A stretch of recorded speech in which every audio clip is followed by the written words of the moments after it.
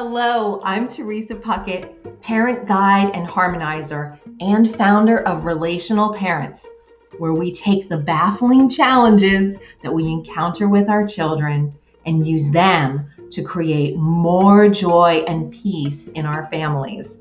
How do we do it?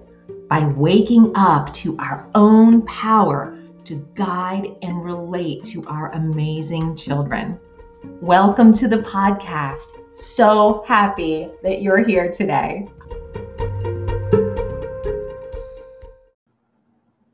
Hi, it's T, and I'm very happy to be with you to continue our conversation, the overarching conversation on joy versus conditioning. It's an overarching, more personal conversation. So, I had an opportunity recently. I was very blessed to have an opportunity to talk to a couple of teenage athletes, and I'm not related to either one of them, in case you're wondering. And I wanted to share our conversation in the context of what we had been talking about, how the dynamics had changed from hierarchical to more of equals on a horizontal kind of sharing power basis. And we are going to do a little bit of breathing here first, just to open up and soften and get ready to let something else in, something we've never, quote, thought of before. So go ahead. Actually, let's start with a shoulder rotation. Just inhale your shoulders up to your ears. And then back and down. We'll do that a couple more times.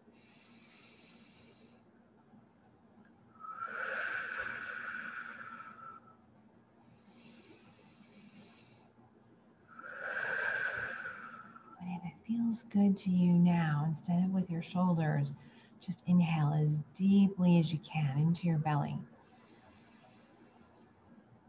And let it go. A full, expansive exhale. And you can take one more of those.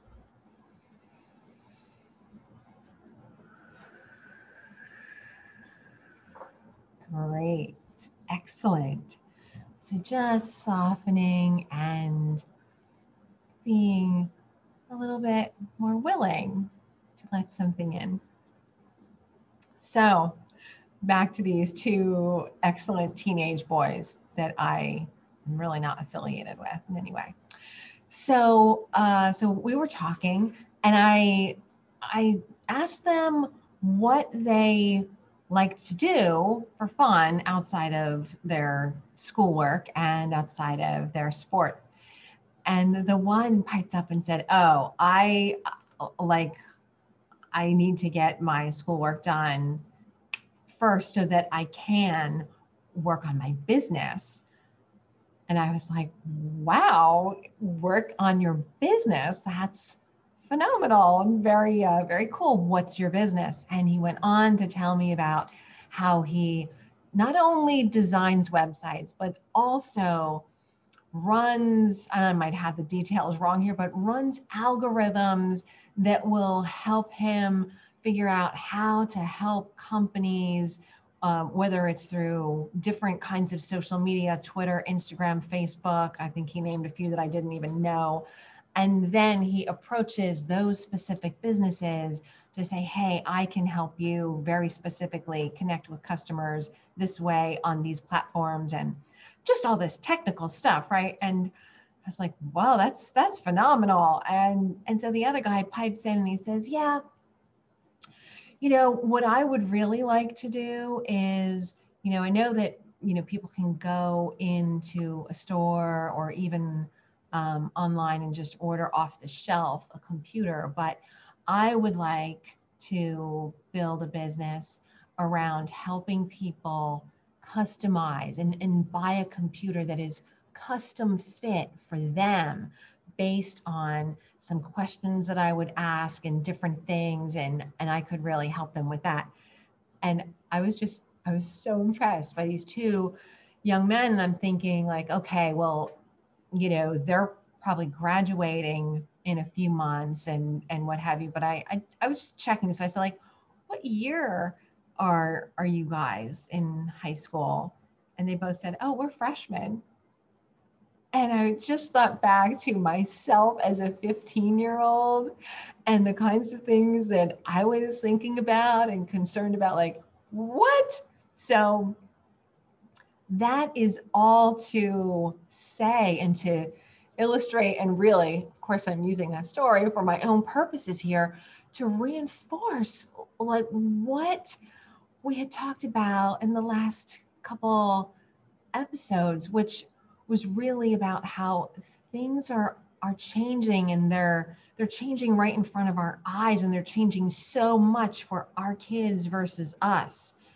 So I was like, wow, these two young men, very young men, are seeing themselves as like powerful and gifted and having something to contribute and offer, and they're shaping it, or they're doing it. And it was like, wow, that's a big aha, because the conditioning that I remember was, okay, here's what you need to do to fit in. If you want to fit in over here and you're going to go to college, then yeah, you can study, basket weaving or something, and leave it up to chance about getting a job. Or here are the top 10 majors that you should really da da da. And so seeing ourselves in that paradigm as like a piece that has to fit into a game that was already outlined, a puzzle that was already cut, and I was a piece, and I'm trying to fit in and find out where I fit in, as opposed to these two young men who were like, okay, this is what I love, and this is what I'm great at, and this is what I'm thinking and how I can contribute. Or maybe I'm already out in the world doing it and getting experience doing it and cutting my teeth and getting better. And so that's the world as it is today. There are very, very few people today who are retiring from somewhere that they started, when they were 20, but now they're 50 or 60 and they're retiring. That is like almost unheard of. And it wasn't unheard of when we started, right? Or it wasn't unheard of too long ago, few decades ago. So now it's a very different world, and it's humbling in one sense, but it's very exciting.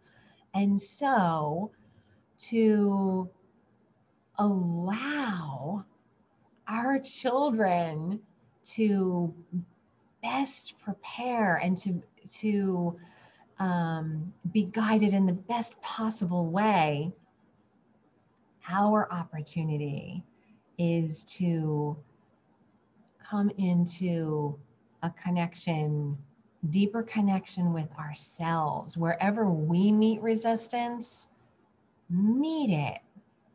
Don't push it under the rug. Meet it. Find a way to meet it so we can be unconditional with ourselves and then unconditional with them too.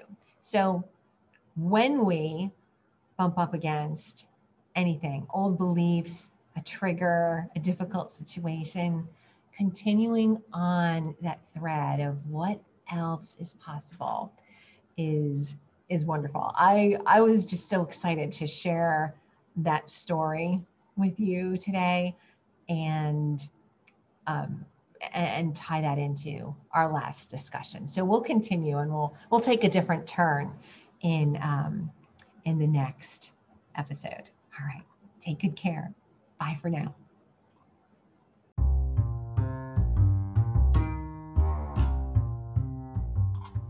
If you enjoyed this podcast and something resonated for you, I invite you to go get my new free Parent Energy Tuning series.